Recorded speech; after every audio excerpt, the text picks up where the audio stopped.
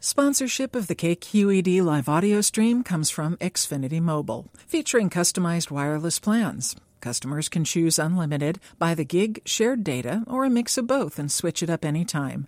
Learn more at xfinitymobile.com. From KQED Radio News, this is California Money, our daily business and economics report. I'm Stephanie Martin.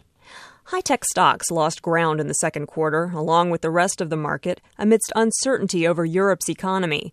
However, another round of strong sales figures could go a long way toward bolstering confidence in Silicon Valley bellwethers. Tech companies begin reporting their latest quarterly earnings in the next few weeks.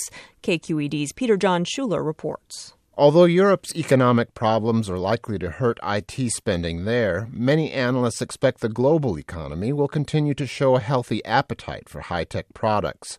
Companies that make hardware and computer parts have consistently outperformed expectations.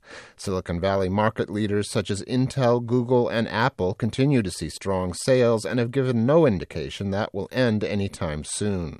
For California Money, I'm Peter John Schuler. Transit agency officials in San Francisco hold a public hearing tomorrow to discuss restoring some recent service cuts. Budget difficulties prompted Muni's board of directors in May to slash bus and rail service by 10%. The cuts were designed to save $28 million a year. Officials now say it should be possible to restore about half of the cuts as soon as September 4th. That's due to stronger sales tax revenue, improved efficiency, and new grant opportunities. Muni directors say if the public approves their proposal, crowding should ease on some of the busiest routes, and late-night service will likely improve. The hearing is scheduled for noon tomorrow at City Hall. For California Money, I'm Stephanie Martin, KQED Public Radio.